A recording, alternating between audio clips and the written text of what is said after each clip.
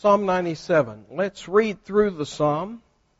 I might have you notice that starting in verse 90, we have gone into what the Jews would call the fourth book of Psalms. They didn't have all their psalms together.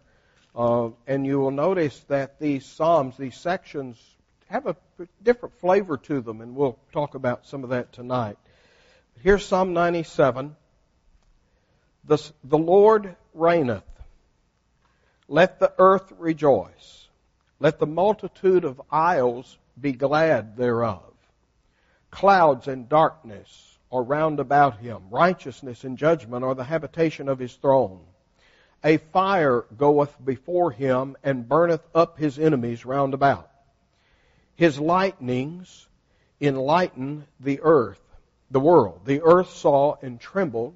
The hills melted like wax at the presence of the Lord, at the presence of the Lord of the whole earth. The heavens declare his righteousness, and all the peoples see his glory. Confounded be all those who serve graven images, who boast themselves of idols. Worship him, all ye gods. Zion heard and was glad, and the daughters of Judah rejoiced because of thy judgments, O Lord. For thou, Lord, art high above all the earth, thou art exalted above all gods. Ye who love the Lord, hate evil. He preserveth the souls of his saints, he delivereth them out of the hand of the wicked. Light is sown for the righteous, and gladness for the upright in heart. Rejoice in the Lord, ye righteous, and give thanks at the remembrance of his holiness. In the Lord's Prayer, or perhaps more accurately the model prayer, the prayer Jesus gave us to order our prayers by, there is a statement, thy kingdom come. And there is some interesting things going on, because in one sense the kingdom of heaven, the kingdom of Christ has come. And in another sense the kingdom has not come. For instance, the kingdom has come, we know, because, for instance, Colossians in chapter 1 says God has delivered us from the power of darkness and translated us into the kingdom of his dear Son. God has already put us out of one kingdom, put us into another. We know that Jesus said to Nicodemus that unless you're born again, you will not see the kingdom, and then later, unless you're born of water and spirit, you cannot enter the kingdom. So the kingdom is here in one sense, in a spiritual sense, and if we're entering it, we must enter it now. And yet at the same time, we're taught to pray, thy kingdom come. The kingdom is coming. It's here, but it's also coming. And theologically, the theologians call that the already, not yet tension in the New Testament. There's a sense in which we're already in the spiritual sense. For instance, we spoke briefly about this last Sunday morning, Ephesians chapter 2. You are raised with Christ to sit with Him in heavenly places. Are you with Christ in heavenly places right now? Yeah. Do you sense that you're with Christ in heavenly places? No, not me. It is something that is spiritual because of our union with Christ, and yet it's already, and yet it's not yet. You understand? Now, and that language helps explain a lot of the mysteries of the New Testament. That there are certain things here, but they're coming. This is one of them. Well, I wonder if we've ever thought about what it would mean for God's kingdom to come. What's going to happen when His kingdom comes? And I mean by that in the final sense, in the consummate sense, in the sense in which His kingdom comes visibly, in power, and in glory. Well, here in this psalm, we get a sense of what that day looks like in a very poetic, metaphoric way, but nevertheless, that's what's being described here in this psalm. And as a result, you can sort of find themes here that you'll also find in other psalms. For instance, Psalm 18, which is one of my very favorite, by the way. Psalm 18 speaks of God coming, and coming much like the description here. Or if, for instance, you look at the day of the Lord phenomena in Matthew 24, that when the day of the Lord comes, oftentimes you see the same sort of phenomena described. And then some of this reminds you of the book of Revelation. Some of the the figures of speech, the poetic and spiritual description of what will happen in the day when Christ's kingdom finally comes. You can take this and divide it into 4 sections of 3 verses each. It just sort of naturally falls out that way, so we're going to do it that way. And the first 3 verses speak of the coming of the Lord. My friend D.W. Johnson, I mention him a lot, but one of the humorous things is that he warned his song leader that if they ever sang the Battle Hymn of the Republic at his church, that the song leader would be the song leader no more. And he said, have you ever read the 2nd verse of the Battle Hymn of the Republic, where it talks about seeing the glory of the Lord in the campfires of the Union Army? That's a little hard for a Southern boy to accept. But it talks about, mine eyes have seen the glory of the coming of the Lord. That was then transliterated over to the marching of the Union Army in the Civil War. But anyway, all of that to say, what would the coming of the Lord look like? Notice the very first verse here. The Lord reigneth. The very first phrase of the first verse. Whenever the gospel in the Old Testament is spoken of, and I'm thinking, for instance, in Isaiah, that's the passage Paul will quote in Romans about how beautiful are the feet of them that saith unto Zion, what? Thy God reigneth. That is gospel. That your God reigns. Because this is being spoken to a people who are in captivity. The Babylonians have subjugated them. It doesn't look like their God is reigning. And yet the message comes that your God is reigning. Your God is in control. Your God is calling the shots. And so here the psalm starts, and this is one of those things that sort of runs through this section. Look back in chapter 93, verse 1, the 93rd psalm. How does it start? The Lord reigneth. Same words. Look in 96, Psalm 96, verse 10. Say among the heathen that the Lord reigns. Then look at Psalm 99, verse 1. The Lord reigneth. You pick up a theme here, you just sort of sprinkle throughout these Psalms this reminder that God is reigning, or in this case it would appear to be speaking especially of the messianic reign of the one who God has set on His throne as Lord of lords and King of kings. He's King. And there comes a time when that fact is going to be made known. And if you follow the verses here, you'll see that it is a time of great rejoicing for the people of God. Notice the earth is to rejoice, and the multitude of the isles are to be glad. Now, the word isle, normally we would translate that or mean by that an island. But the word is not really that. It's the coast, the coastlands. It's basically any land that you would reach from Israel by ship, which is just about every land when you think about it. In other words, the nations like Turkey, Italy, Greece that ring the Mediterranean basin to Israel, that would be the isles. That's the coast. Lands like America, which you reach by ship. In other words, whatever lands the waters touch. And if you look at a globe, that's pretty much all the land. All of those isles out there, the coasts, the far-off places. Notice that they are to rejoice and be glad as well.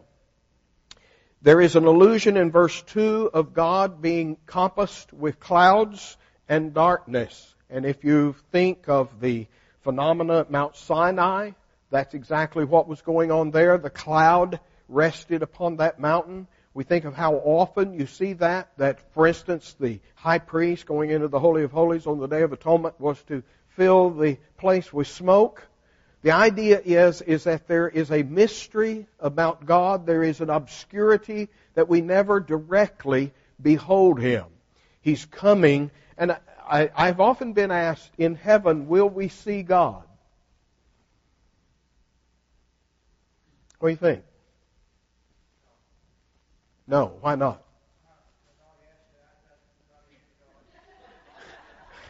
Good answer. Kissing up. I don't think, even in glory, that we will ever see God. We will see God revealed to us through the person, through the mediatorship of Jesus. We will never see God directly. We are finite beings. We cannot behold the infinite God. We simply cannot endure it. His presence must be mediated to us. And when we look at the book of Revelation and we see the description of God's, the one seated on the throne, remember, was like a rainbow, and there's all this poetic, and then it's Christ, the Lamb, in the midst of that throne. That even in glory, that the presence of God will be mediated to us. I don't see any other possibility. That we will never directly, as the creatures of God, behold Him fully and face to face in an unmediated way.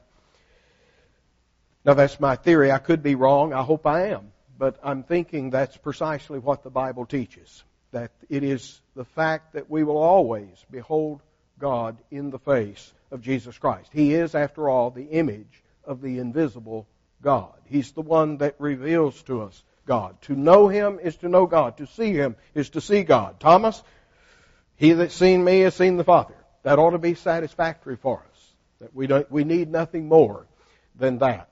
But notice that even in this picture of God coming, He is still clouded. He's still obscured. He's still robed in clouds, in obscurity. That even then we do not see Him completely as He is.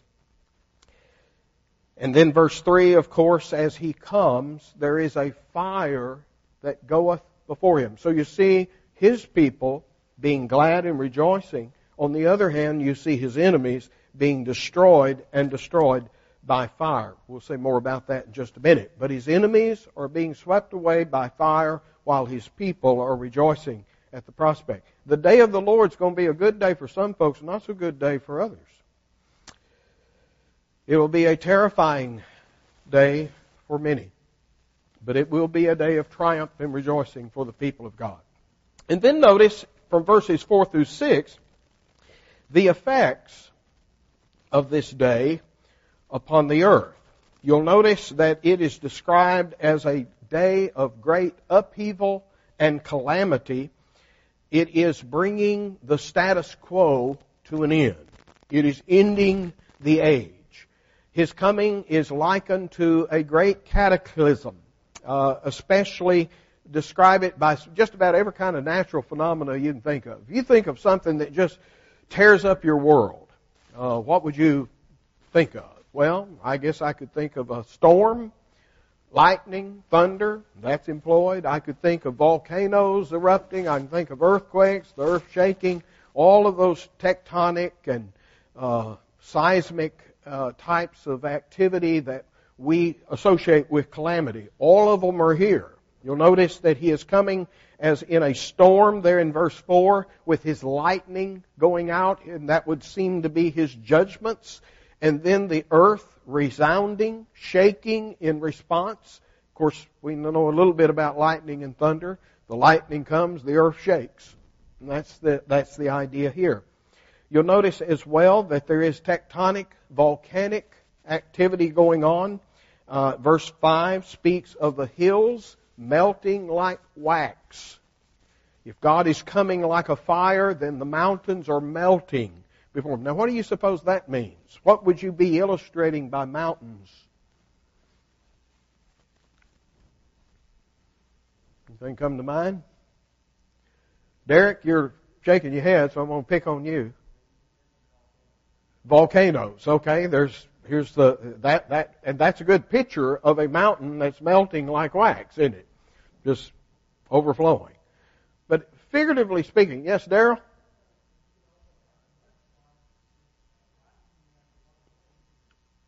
Lightning and rain and mudslides, yeah.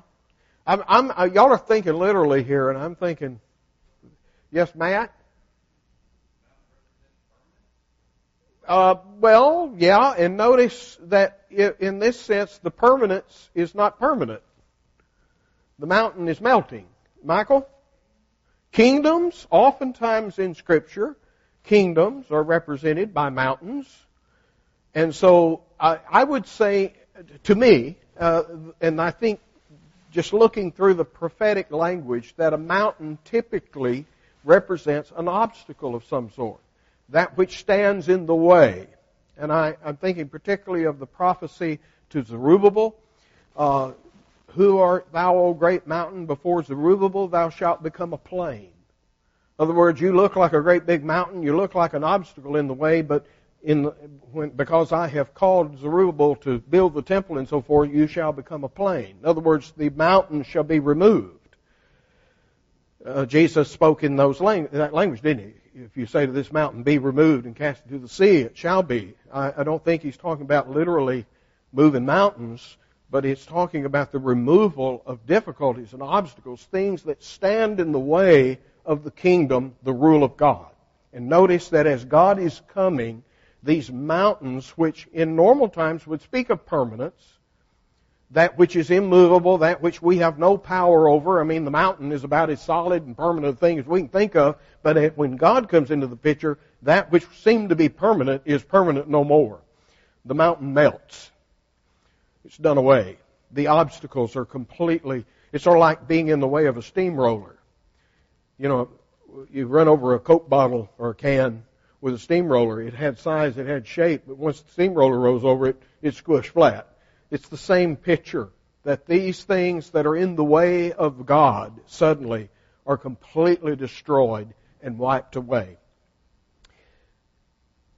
And notice in verse 6, even the heavens themselves join in the process. In other words, we not only have earthly phenomena, the storm, the volcanoes, the earthquakes, we even have the heavens cooperating to declare the glory and righteousness of God Almighty to all people. So there is this just huge display of God's glory that is going to happen.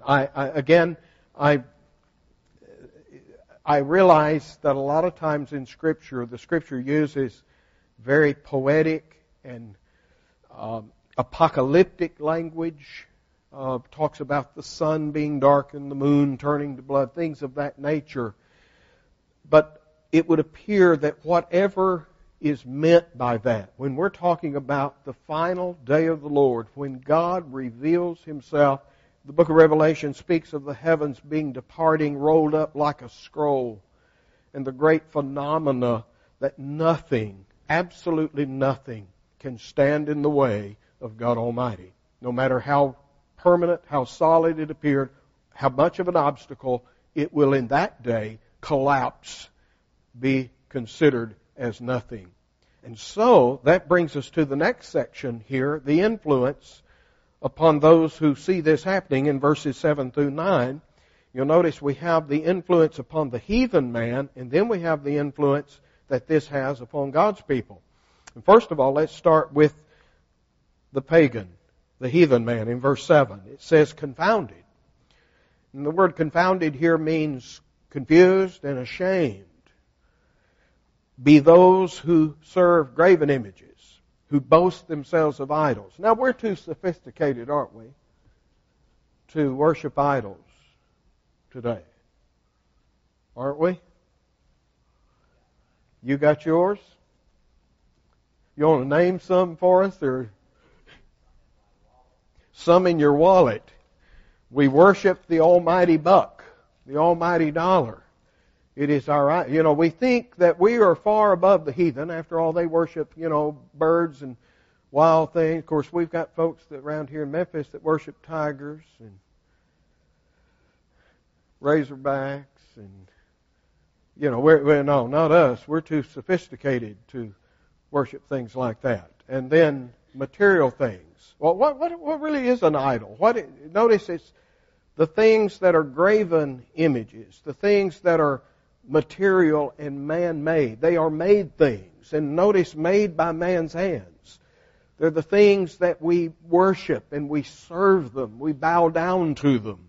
No man can serve God in mammon, says Jesus. Mammon being the word for just material possessions. You can't bow down to both. There's coming a day when God says do this and mammon says do that. We're going to find out who your master is in that day. It's an interesting thing that the word for idol in the Old Testament, and it is the word that's used here in this verse, who boast themselves of idols, that word is a word that means, you could translate it vanity, or you could translate it nothing. Nothing. Did you get that? They boast themselves of nothings, of vanities. In other words, it's not a something, it's a nothing. They have boasted. Now, we boast in our football teams, we boast in our heroes, our achievements, our military victories, and so forth. We are boasting in nothings. The foolishness of men who would bow and serve the creation rather than the Creator. That we are looking at something that's nothing. It may look like something, we think it's something, we boast in it, but in this day, what we thought was something will turn out to be nothing. And that's the language of the prophets, isn't it? I used Sunday morning I guess that's in Sunday school. Yeah, we was talking about the two different weights, two different bushel baskets. And the prophet Isaiah again in Isaiah 40 speaks of the nations, all of the nations of mankind being likened to the small dust of the scales.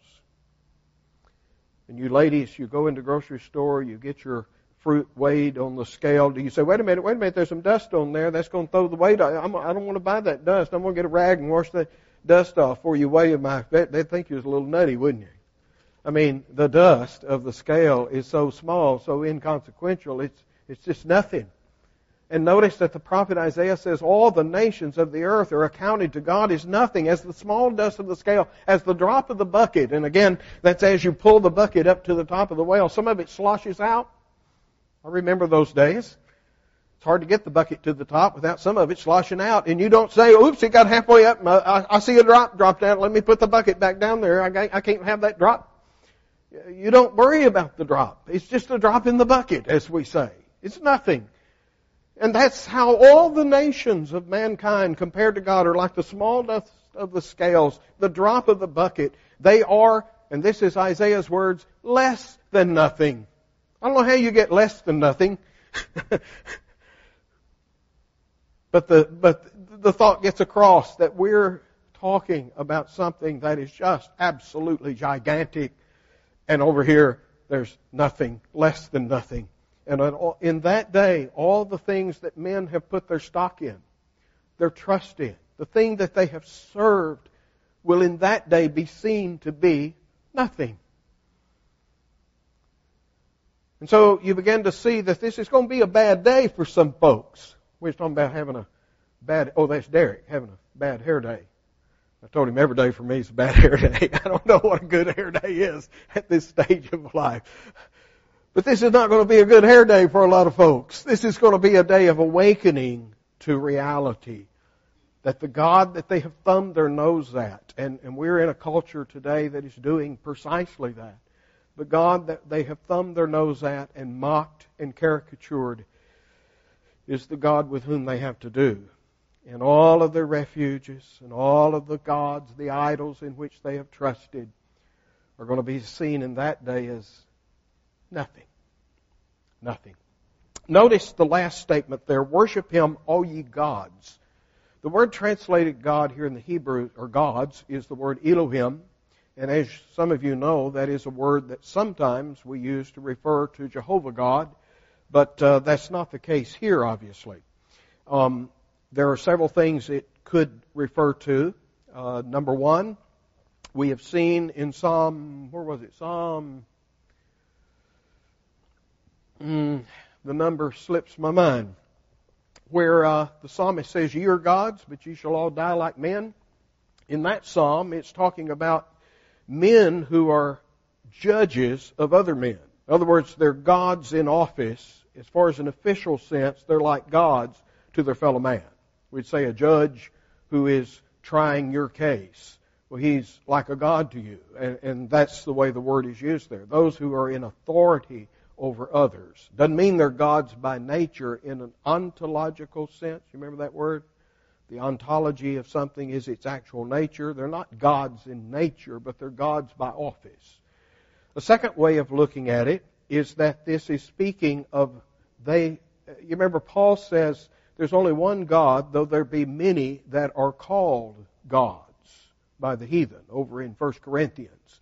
And so this may be referring to those things that man calls gods.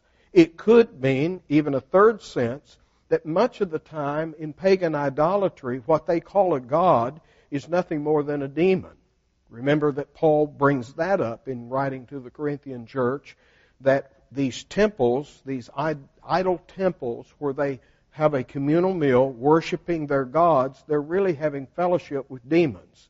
So this could mean the angelic power that is masquerading as a god behind the idol. I sort of think that's probably what's going on here because of the previous statement about the idols and the graven images being nothing.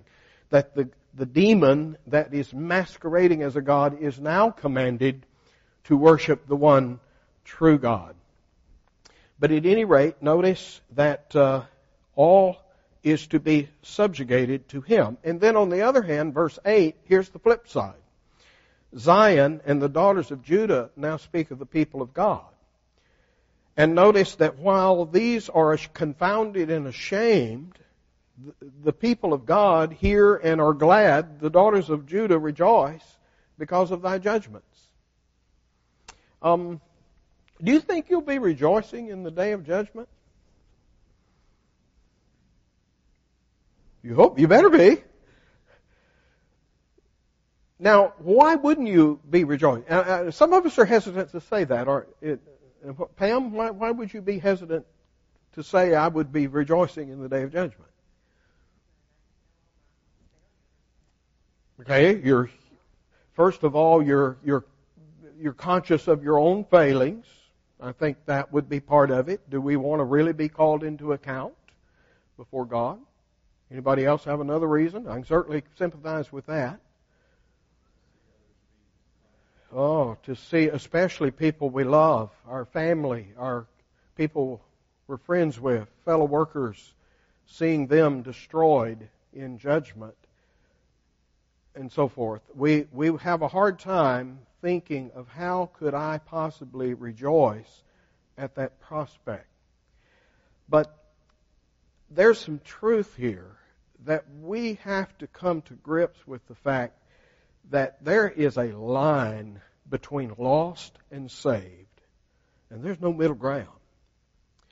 You're either in the kingdom or you're not. You're either for Christ or you're against Him. You're either a beloved friend and brother and sister or you're an enemy of the cross of Christ. There really is no middle shades of gray in between. We have those in our family. I'm just like you. We have folks in our family that we dearly love, but we recognize they are lost, and they're lost as a goose. And if they could, they would pluck Christ off the throne. In other words, our allegiance at the end of the day has to be with Christ, more so than mother, father, wife, husband, son, daughter. That's what Jesus meant. If you don't hate them, and not hate in every sense, but compared to Him. Remember that love in the biblical usage is you're going to do something for that person. When you hate them, you're not going to do it for them. And that we will, well, that's back to you can't serve God and mammon. You're going to love the one and hate the other. You're going to obey one and you're not going to obey the other. And so you're going to love them or you're going to hate them. And there's a sense in which, although on another level we love them, they're our family, they're our friends, but on this level we love Christ. And if any man love not the Lord Jesus Christ, let him be anathema, says the last verses of 1 Corinthians. Did you get that? If any man love not the Lord Jesus Christ, let him be anathema. Let him be damned. Let him be cursed. So there's a strong dividing line. To us, it looks like various degrees of being a Christian, various degrees of being lost. But there's no such thing. We're either in or we're out. I don't see anywhere there's any middle ground, folks. We either believe the truth or we believe a lie. We either love the Lord or we don't. One or the other.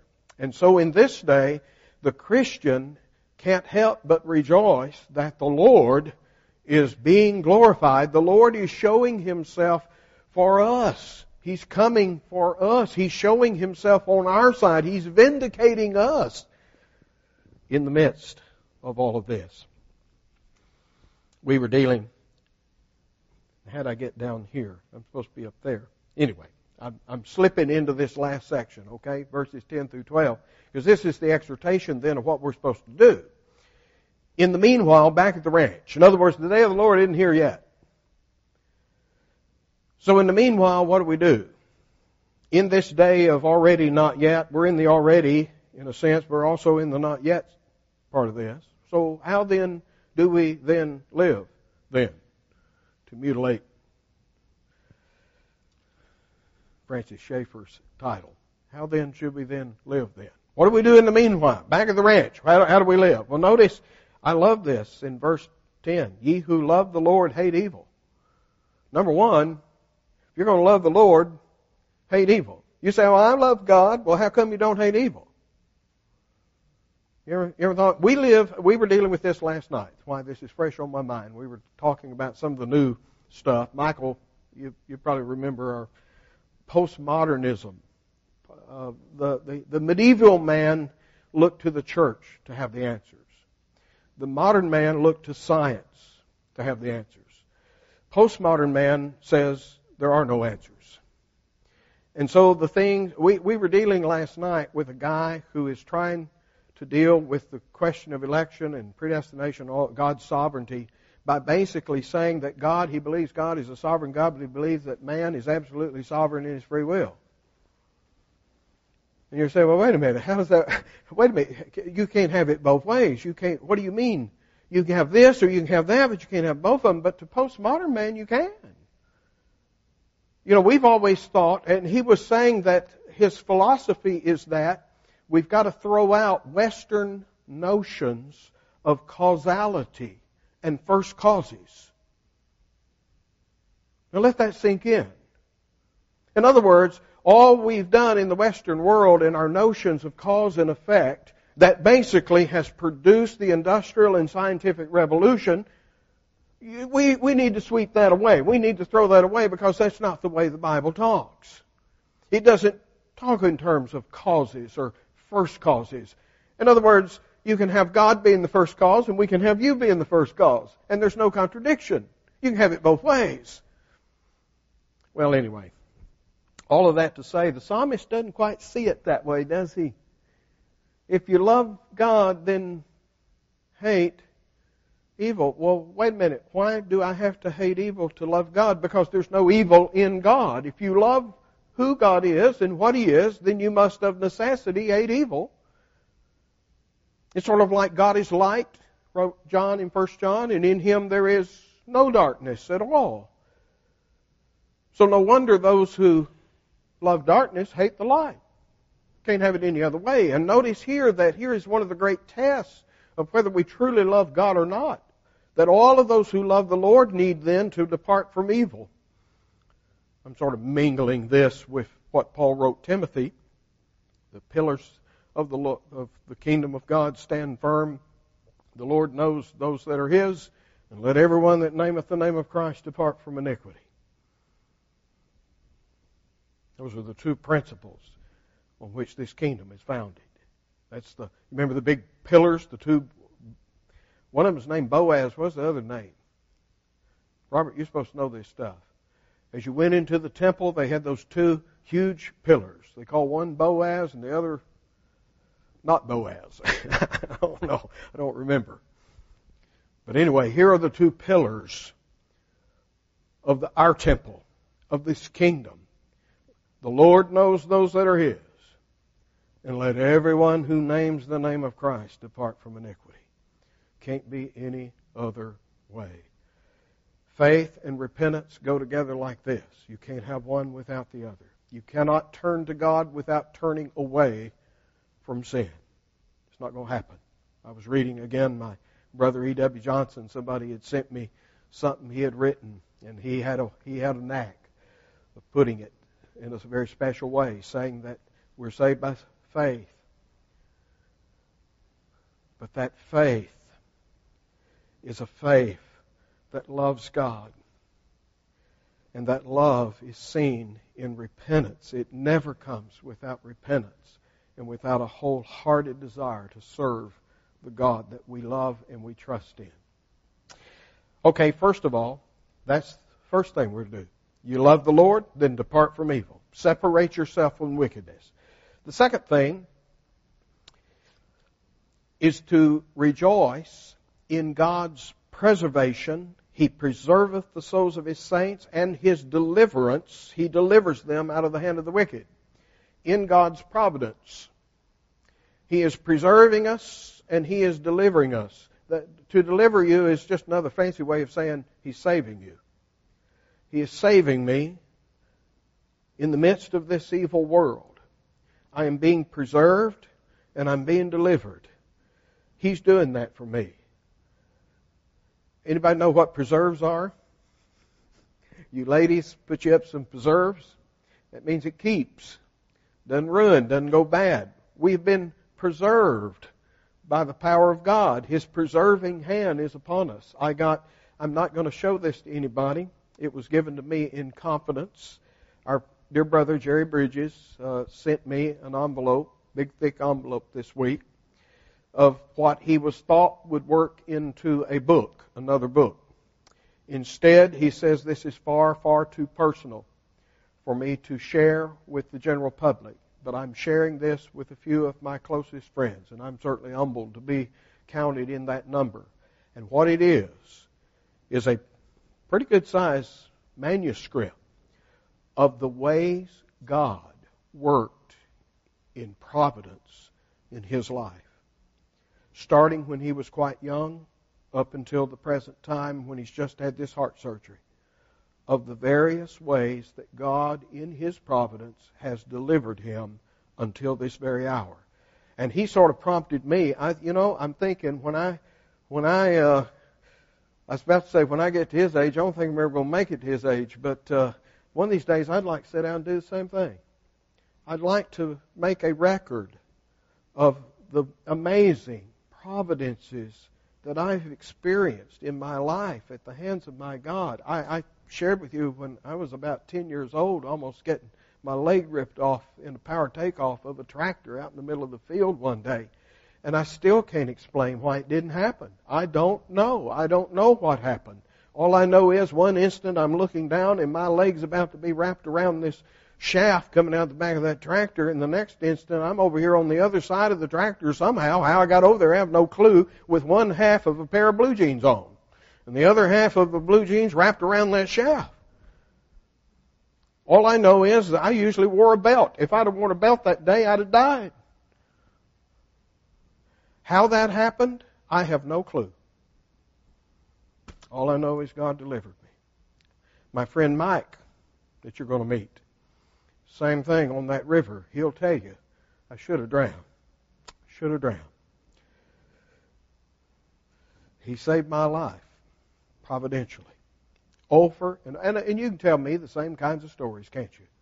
If you're a Christian, you can point back to things in your life and you say, there's no reason why I should have survived that, why that happened just like that. And so his book, and I can't share it with you, asked me not to, has sort of prompted me to do the same thing. I would like to sit down and write a book of the providences of God. And that's notice that what are we to do in the meanwhile?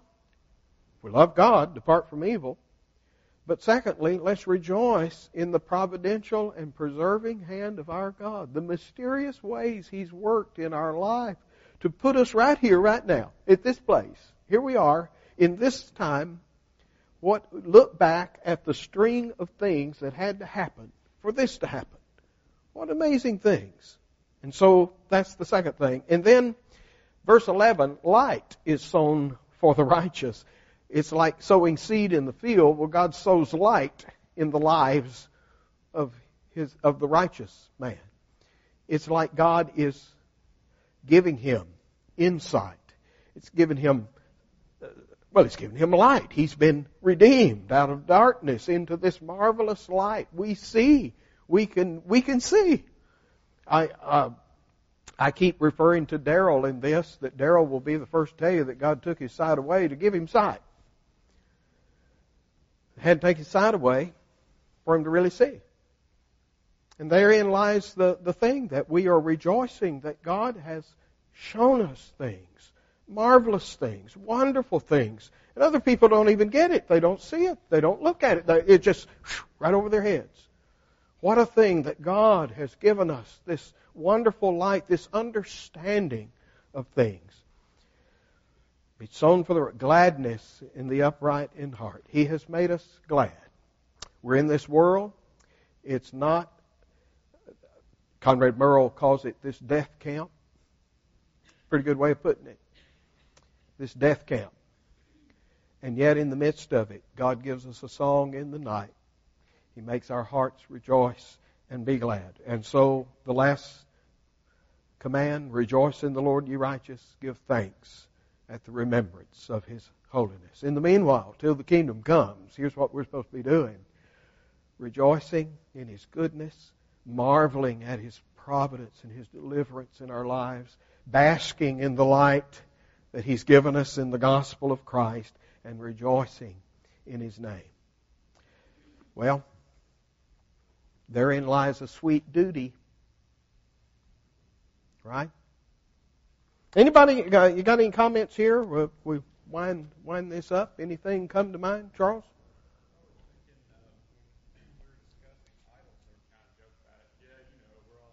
Mm-hmm. Right. We all do that. Mm-hmm. Mm-hmm.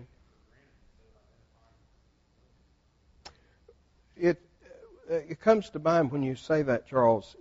When in the Old Testament, when you had a godly king come upon the scene after they've worshipped idols, what did that godly king do to the idol? Destroyed it. Didn't convert it. Didn't reform it. Destroyed it. In other words, I'm trying to think of a single time where the idol somehow was kept and put to a good use. In other words, if there is something in our life that stands between us and God, it has to go. Now, there's things in the world that are good things in the sense that they're not evil. There's no evil attached to them. We enjoy food. We enjoy our homes, our family, so forth. But there's a fine line. Paul says, as users of this world, but not abusers. And therein lies the distinction, that we're given permission to use the world, but we're not to abuse it. And when we make an idol out of it, it's abused. And the thing, when you were saying that, Charles, the thing that stuck in my mind is what Hezekiah did to that brass snake. Remember, Moses had put that brass snake on the pole that had healed all those Israelites. And we learned that in Hezekiah's day that Israel had made a relic out of that they were worshiping. And what did he do? He went and ground that thing to powder and threw it in the river and called it Nehushtan, which means brass snake. That's all it was. It's a brass snake. Notice that was a legitimate relic of their history, and yet they were snared into worshiping it. How subtle Satan is. That even we worship the good things from our own history that God used, but we fail to see that they can become misused and become an idol. Yeah. Good thoughts. Humbly, terrifying thoughts, but good thoughts. Yeah. Derek? Yeah. Yeah. We don't want to give our idols up. Yeah, we love them. Yeah, and God's hand of chastening comes, and oftentimes that's what it takes for us to ever surrender our loves, those things that would prevent us from wholeheartedly following the Lord. And it's subtle, isn't it? That fine line between using the world, as Dave says, those green pieces of paper in your pocket, those have a use, don't they? They're usable. But abusing them, that's the other side of the story. In other words, where do we cross the line between the legitimate use of this world's stuff and abusing it? And clearly, when it has a power over us to control us, that becomes idolatry. Anybody else? Anybody see anything else here? We've been sort of stuck on the idol idea here. Yes, ma'am.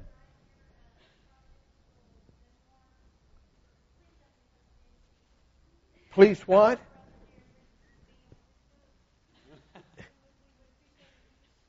If I would squeal, if I will break my trust to my brother and tell you these. Oh, when I do. Okay. Well, most of y'all have heard all my stories, but I tell you what, old E.W. Johnson, he used to say of me, he said, I don't believe you're going to live long enough to write another song. Because I'd write a song about all these escapades, and he said, I don't think you're going to live long enough. Between the river drowning, crashing in an airplane, and getting lost in the mountains in the middle of winter, and there's a bunch of stuff that I look back and just wonder how in the world, what in the world, so easily could have gone the other way. And yet God was faithful, and here I stand. For how long, I don't know, but for a little longer because of the preserving hand of God. Yeah, Craig? Yeah, those are the ones that are obvious. You think of how many times we didn't even know it was coming. We had no clue that we were preserved. We didn't know. We know enough to realize that there were times we were in great danger and we've been preserved. And we didn't have enough sense to even know the danger was there. The too slow to... Yeah, here's a guy, I'm mad at him because he won't speed up and I get caught in the light, and look what happened right up ahead had I been able to be up there. How many times God's hand interferes with our plans and we get all bent out of shape about it, and yet it was His interference that spared our life. Yeah. Oh my. And so, that ought to teach us, when we think about it, that ought to teach us to never, ever complain at God's providence. That whatever He does is good and right. He's too wise to make a mistake. He's too good to do evil. And so when I gripe because that driver won't speed up, or when that light turns red, and I'm guilty. Oh my, how foolish I am. I'm basically saying I know better than God what will be happening in my life. All right, let us close tonight with a time of prayer and ask